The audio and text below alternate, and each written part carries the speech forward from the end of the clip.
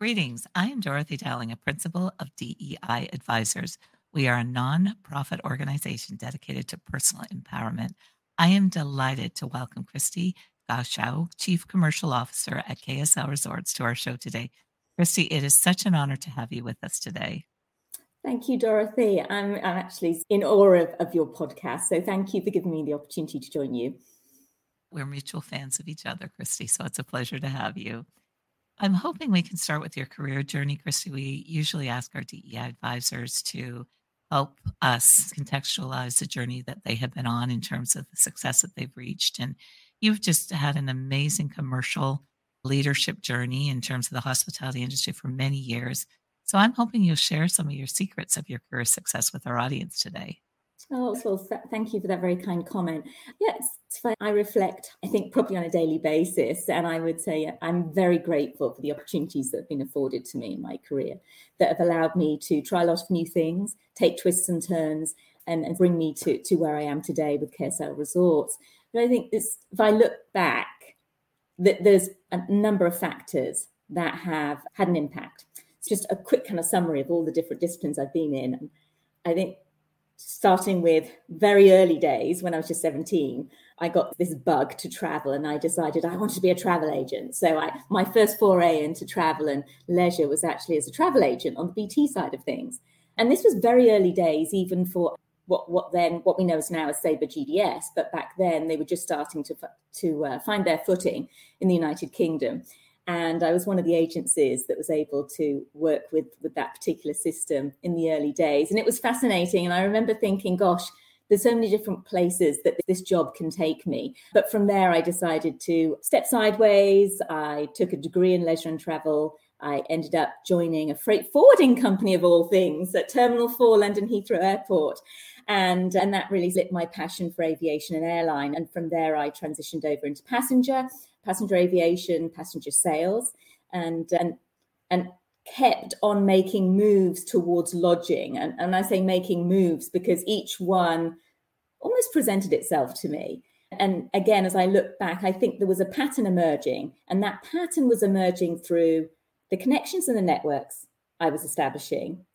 And it was also deliberate to a large degree too, because I was trying to expand upon my experience. I was moving from jobs in sales to jobs in marketing to then moving over into more of a revenue related discipline. So I was getting the diversity of disciplines, but I was also going large company, small company, large company, small company.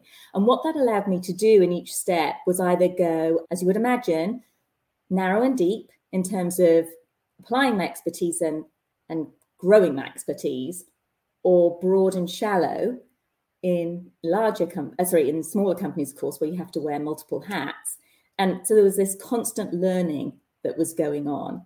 So boiling it down, I think that there was 3 key aspects to my career, or at least to my career so far. 1 is the big and the small.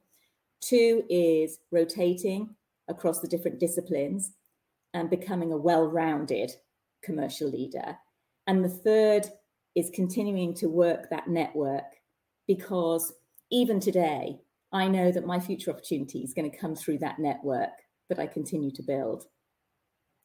And so far, it's been a lot of fun. So I'm hoping it continues for a number of years ahead of time. I do think that's a brilliant synopsis, Kristie, as you talked about the big and small and an expanded scope versus a narrow scope, and really being able to get some of the depth of knowledge. That, I think, really empowers you to connect dots. And then also just your ability to work across different disciplines in the enterprise, I also think allows you to put different stakeholder personas on in terms of understanding what their needs are. So I think that is an amazing synopsis of how you have built your career and really established yourself as such a credible commercial leader in terms of the kind of value creation you bring to our industry. So thank you for sharing that perspective with us. I'm wondering if there was a personal mantra that really drove you, because starting at 17, like you have said, and then really having a lot of intentionality in terms of your career path, is there something that shaped that direction for you? best said, if you go to the KSL Resorts website today, you'll see that we do actually include, funnily enough, a mantra there underneath the bios for each of our leaders. And mine's best summarized as reminding myself, but also saying to others, open your eyes because there's good everywhere. And what I mean by that is keep growth mindset at all times. Be aware of your surroundings at all times. And being aware of one's surroundings isn't just the physical, but it's reading emotions, it's understanding the needs and wants of the different audiences and stakeholders that you're serving. And being able to also keep that concept of there is good everywhere allows you to, I think, remain very positive and underscores the importance of always looking for opportunity and being imaginative and creative, and I suppose demonstrating intellectual curiosity in everything that you do. And I think if we all go through life with that mindset, there's only good things that can come from that. So that's it's a very small statement, but there's so much pat behind it, of course. What I was going to offer back to you, Kristie, I thank you for sharing that, because it is definitely how you present yourself in every opportunity that I have seen, is you bring that positivity and that growth mindset in terms of exploring and pushing everyone's mind to think through some things in a big way. So I now have a deeper understanding of what your DNA and what that mantra is that you bring to everything that you consider. So thank you. I'm also wondering if we can talk a little bit about your career progression and career champions, because many of us have had advocates in our career development. So I'm hoping you might share some of that with us today as well. Yes, and I'm glad that you've asked me this, because I think there's been so many people who've touched my life, both personally and obviously professionally.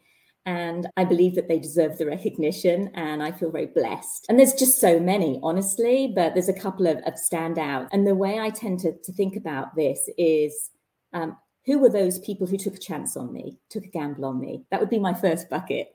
My second bucket would be those who fought for me. And there are certain instances and moments in our careers where we all need somebody in our corner who's willing to pick up the fight with us. The third is probably best described as those who guided me, whether it's through academic or professional mentorship. And then the last is those who created opportunity. And that's a very distinct group. And sometimes there is overlap, of course, between all four of those. So if I think about the first point I made there was those who took a chance on me. There was an individual called Alex Grimmond, who was at the time head of UK sales and marketing for Scandinavian Airline Systems, SAS. And he gave me my first internship when I was studying tourism at the University of North London. And so you could say he took a chance on me because he had other students that he could entertain at that point in time. And he really did feed my passion and gave me this taste for our industry. And it led to, I think, even long past my internship, I remember they did present me with an employment opportunity at the end of my degree.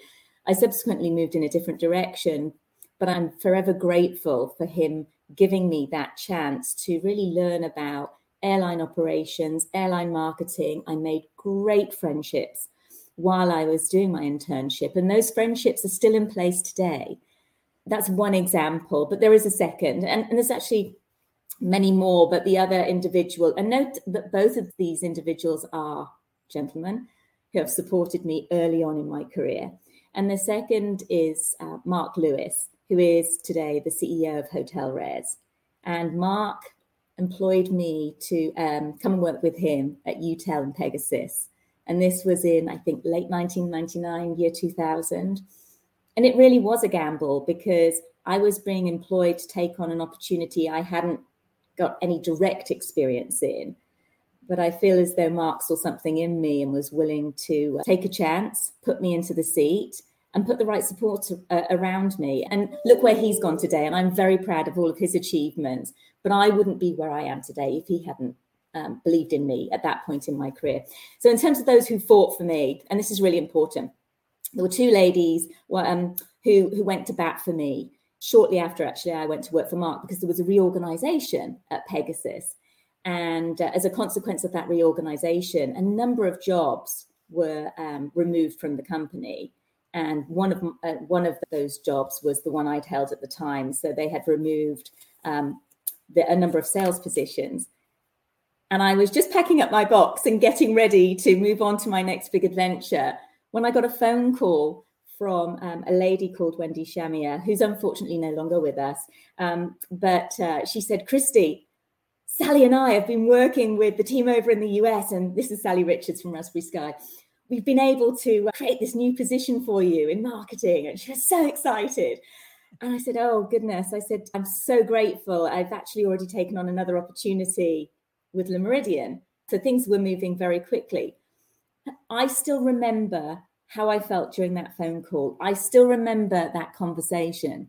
And I'm eternally grateful, I think, to both of those ladies who honestly had to move mountains and engage with a number of people at what was a very difficult time for everybody, and probably precarious for them too at that point in their career, in order to bring that opportunity to me. But it was a great learning moment.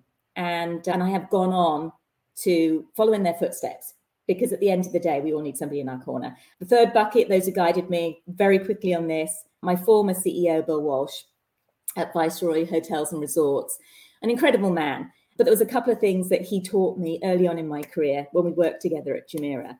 And that was, number one, Kristie, get involved with industry. You need to create a platform for yourself. You need to immerse yourself, whether it's with HEDNA or HSMAI or other organizations, because your network is key to everything that you want to achieve in your career and even in business, because we know that network helps us problem solve as well as provide personal opportunities. The second was, remember to let people go on time. Now, that's a leadership skill. And so many of us don't do this, but it's fair to ourselves and it's fair to the other person. And the third was, treat every single engagement opportunity, and he was really referring to speaking opportunities, like they're the world's biggest interview. He said, because Kristie, we're always on stage. And when we get up onto a real stage, an actual stage, whether that's as a panelist or as a keynote speaker, everybody's watching, people are making judgments, and it is your opportunity to take home a really important message. Be clear as to what your message is. And hopefully we can talk about that a little bit more, but those are the takeaways. And then the last, those who created opportunities for me, was all of the above, because in all of those discussions, there was opportunity associated to it. But I would say that there's a number of key industry individuals who I've met through trade associations, such as early days HEDNA, and later Andrew Bonacci being one of those individuals, who's very proactive in identifying me or letting others know if there's an opportunity that might suit somebody. He's usually the first person who will say, have you had a conversation with Kristie? That's all it takes. And we all need those individuals in our ecosystem. And equally, I have done the same for many of the individuals that we've talked about and will continue to do so. I think that's a brilliant synopsis, Kristie, in terms of thinking about people that give you those opportunities, the chances that you talk. I certainly believe we all need someone in our corner many times in role and potentially when we're advocating for a new role. And then that whole aspect of people giving you that honest feedback and guidance that you need to hear in terms of your career development. And those that are constantly propelling and advocating in terms of opportunities for future. And I do love the way that you have framed that up and also how you pay it forward to others. So thank you for that synopsis in terms of that career journey and the wonderful mentors that you have had that have propelled your career. I'm wondering if I can switch a little bit, because I think this provides an amazing context in terms of how you really think about how you support all the stakeholders. Because I look at an organization like KSL, where you've got a lot of different audiences that have very different expectations in terms of you and your teams. So I'm wondering if you can share with us how you really manage that diversity of all the internal clients that you have to serve, and how you support them in your current role today.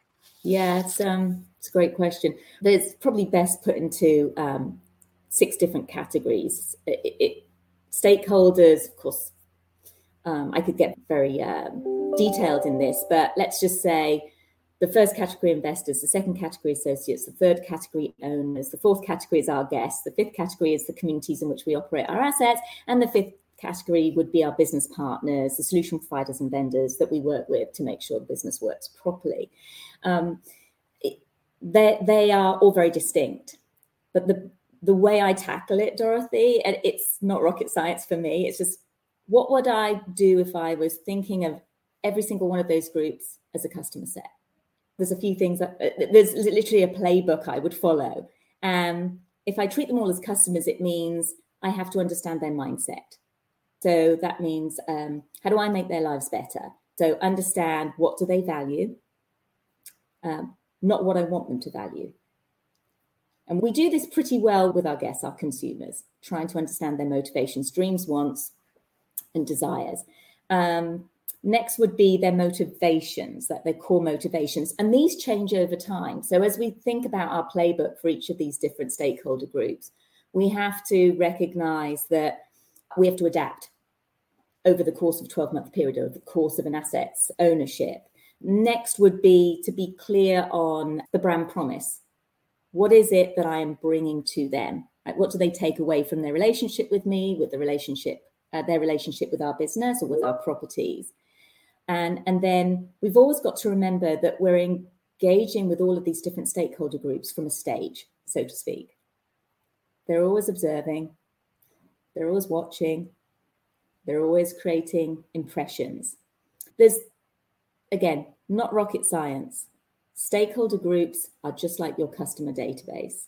You have to segment. You have to adjust your communication strategy. You have to use different routes to market. So the way in which I engage with our investors and the conduits I use to do that are not going to be the same as those that I use for our partners or our vendors and such.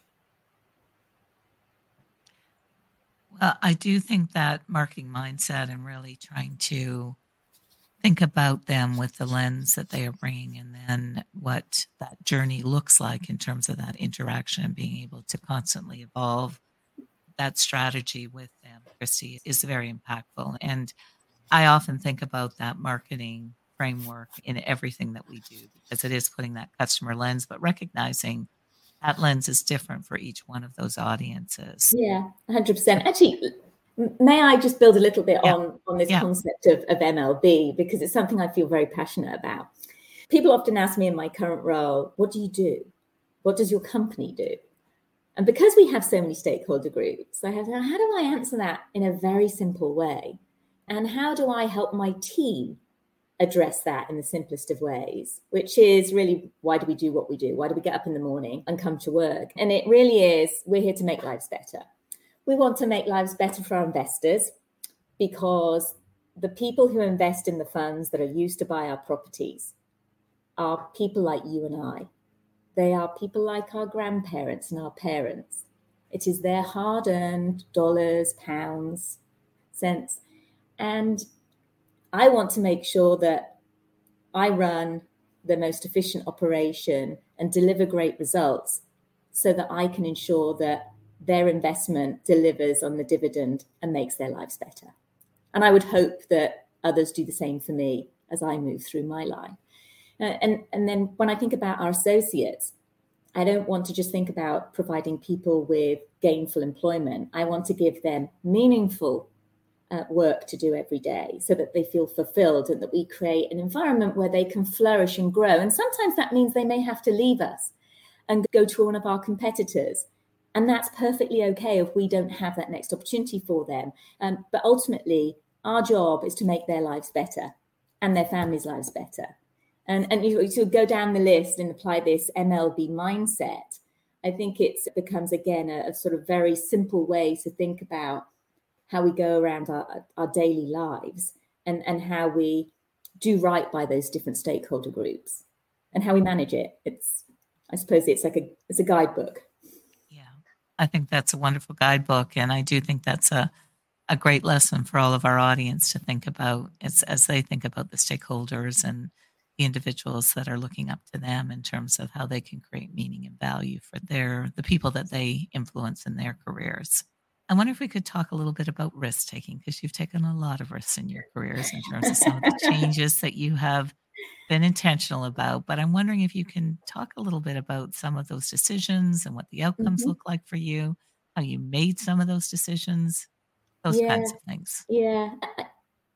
I my family laugh at this, but yeah, I think I was born for change because I absolutely love it. Now, not everybody is the same. I know that, but my appetite for change, I think, is probably what has driven me to take a number of risks throughout my career. And as I see it, there's no risk too big that you can't come back from. If things don't work out, you just change direction and try a different plan.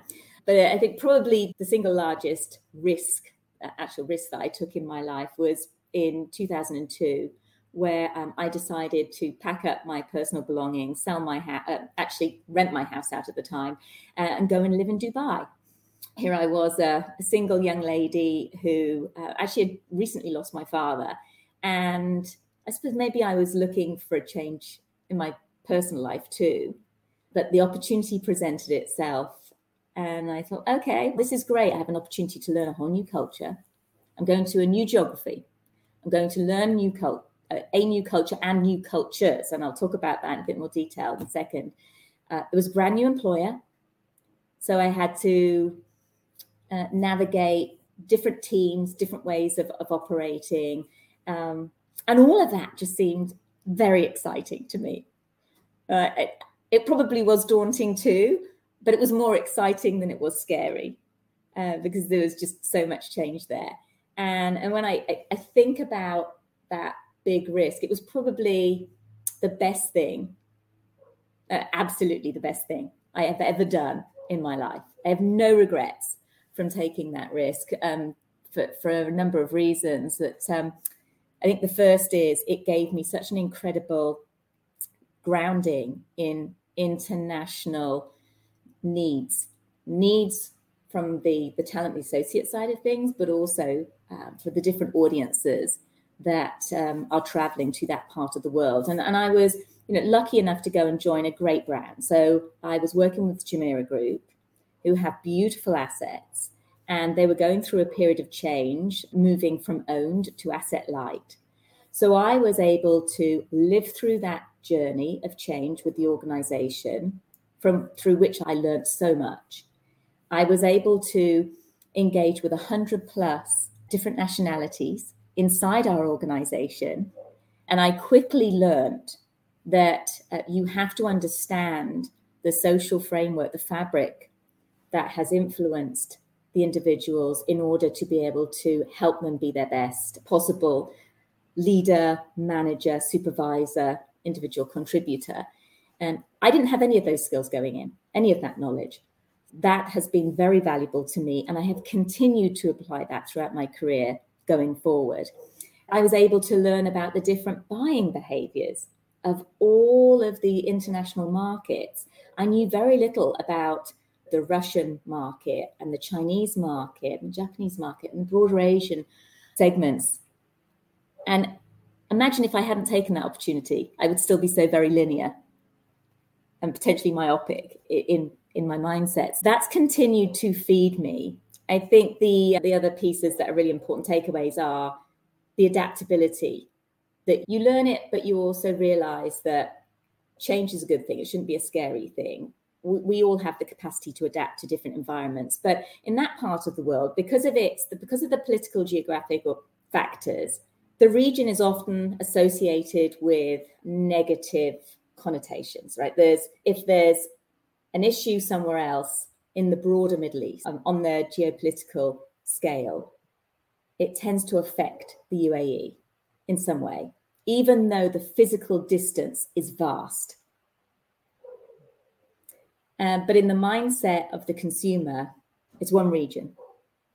And so for that reason, throughout the course of my time in the Middle East, and I was there for 9 years, I lived through a number of changes and I had to adapt. We had to adapt how we went to market, how we built our product, how we talked about where we were, even to the extent that we had to educate the traveling public as to our proximity to whatever was the issue. In other words, help them understand that it was at least 8 hours by aeroplane away from us. I think you get the general idea, but that was very good training for what has since happened in all of our lives.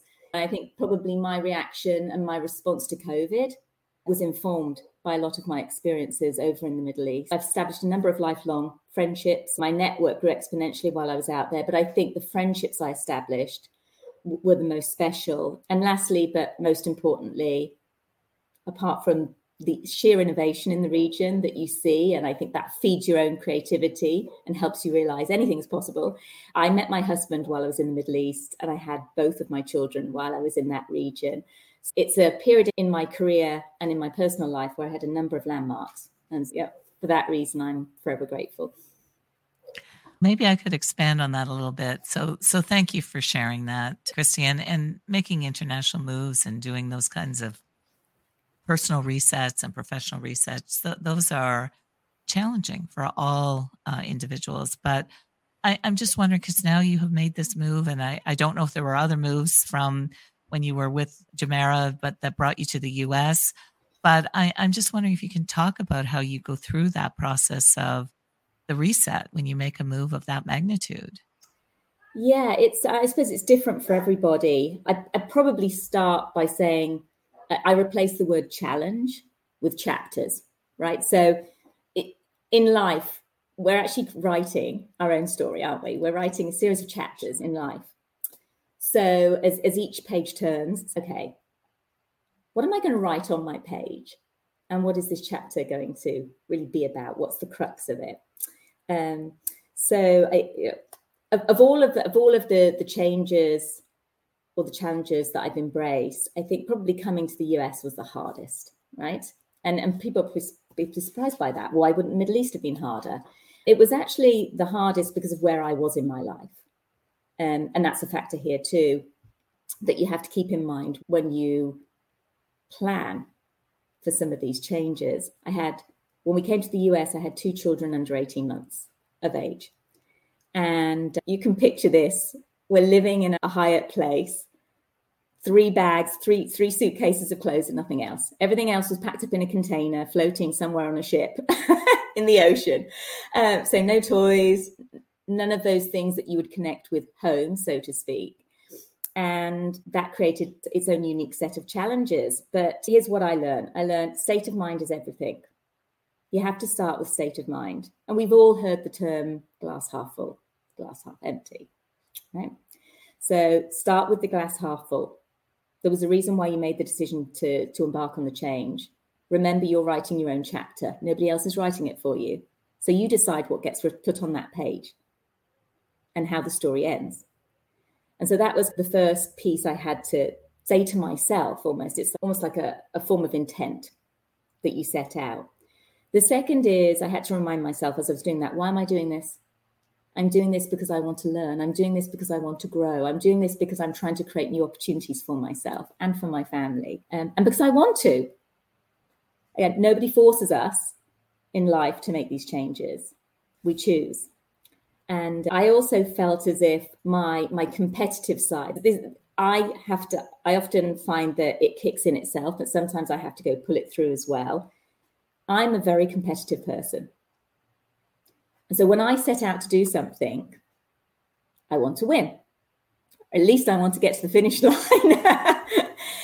And that also propels me. So I think it's a combination of mind, body, spirit in terms of reaching the end goal.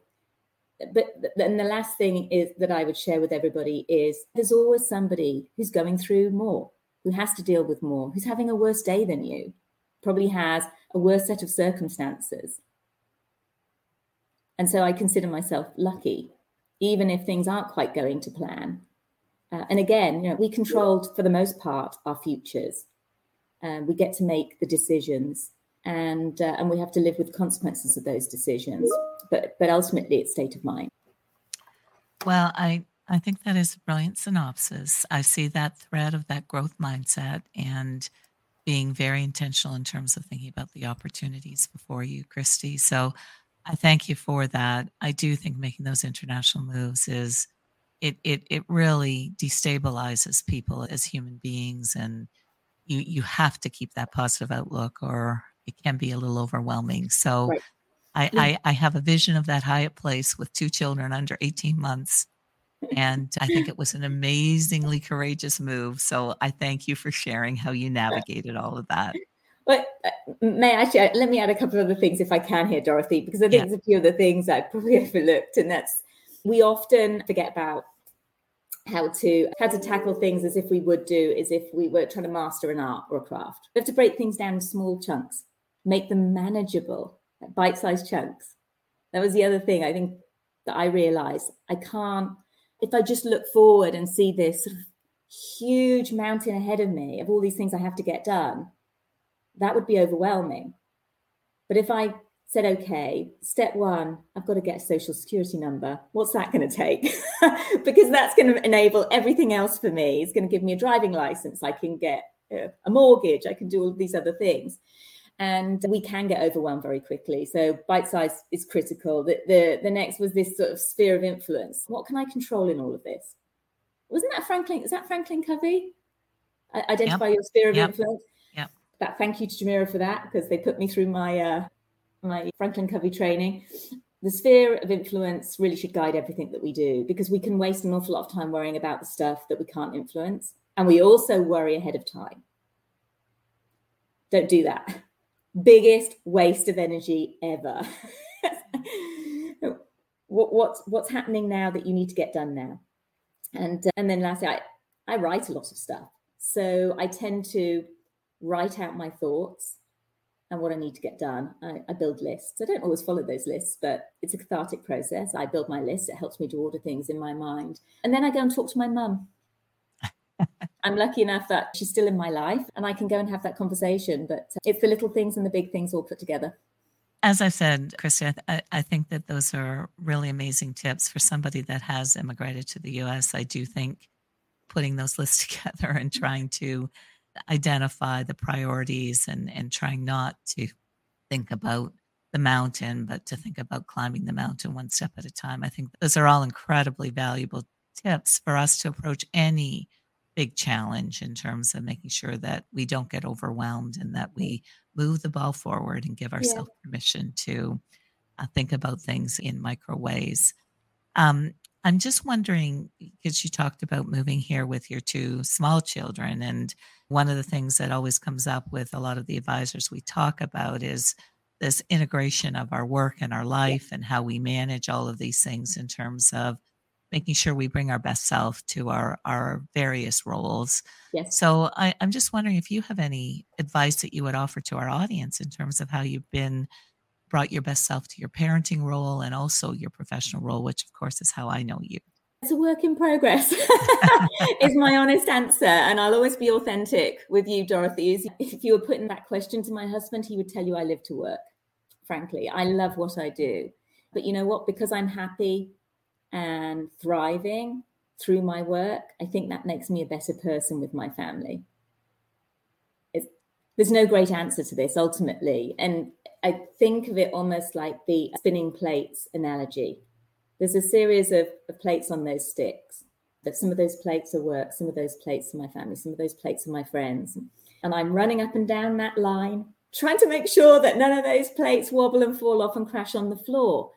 Everybody will come at it a little bit differently. But I would hope that my children consider me, maybe not now, because they're still at a point in their lives where they're trying to understand who they are. But hopefully in time, they will appreciate what I do and why I do what I do. And that will have an impact on how they behave and build themselves going forward.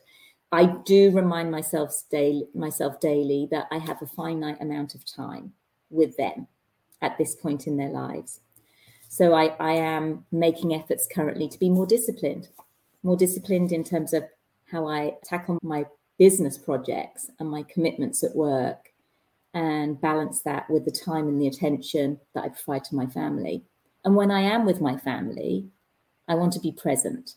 And I think it's really easy to say I create time with my family, but it has to be meaningful time. I would rather have 1 hour with my husband and my children where I'm all in, versus 3 hours where I'm listening superficially, but maybe in the back of my mind, I'm worrying about the 3 other things that have to get done and the email box that's filling up while I'm wherever I am.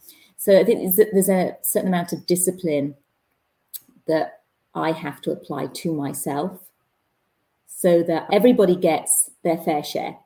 Right? If I put my commercial hat on, right, what does fair share look like? and that may change over the course of 12 months, just as it does with the seasonality of our properties. So I think there's some correlations there, but there's no good answer. I'm asked frequently about work-life balance, and I would answer honestly to say I don't have balance, and I'm okay with that. That's how I'm wired. But there's a couple of things I just would like to recap, Kristie, because one is I do fundamentally believe that when people are genuinely engaged with their work and it rewards them in so many ways, you are a happier person. And I think you bring that happiness and share it with everyone, including obviously your children and your parents, and your husband.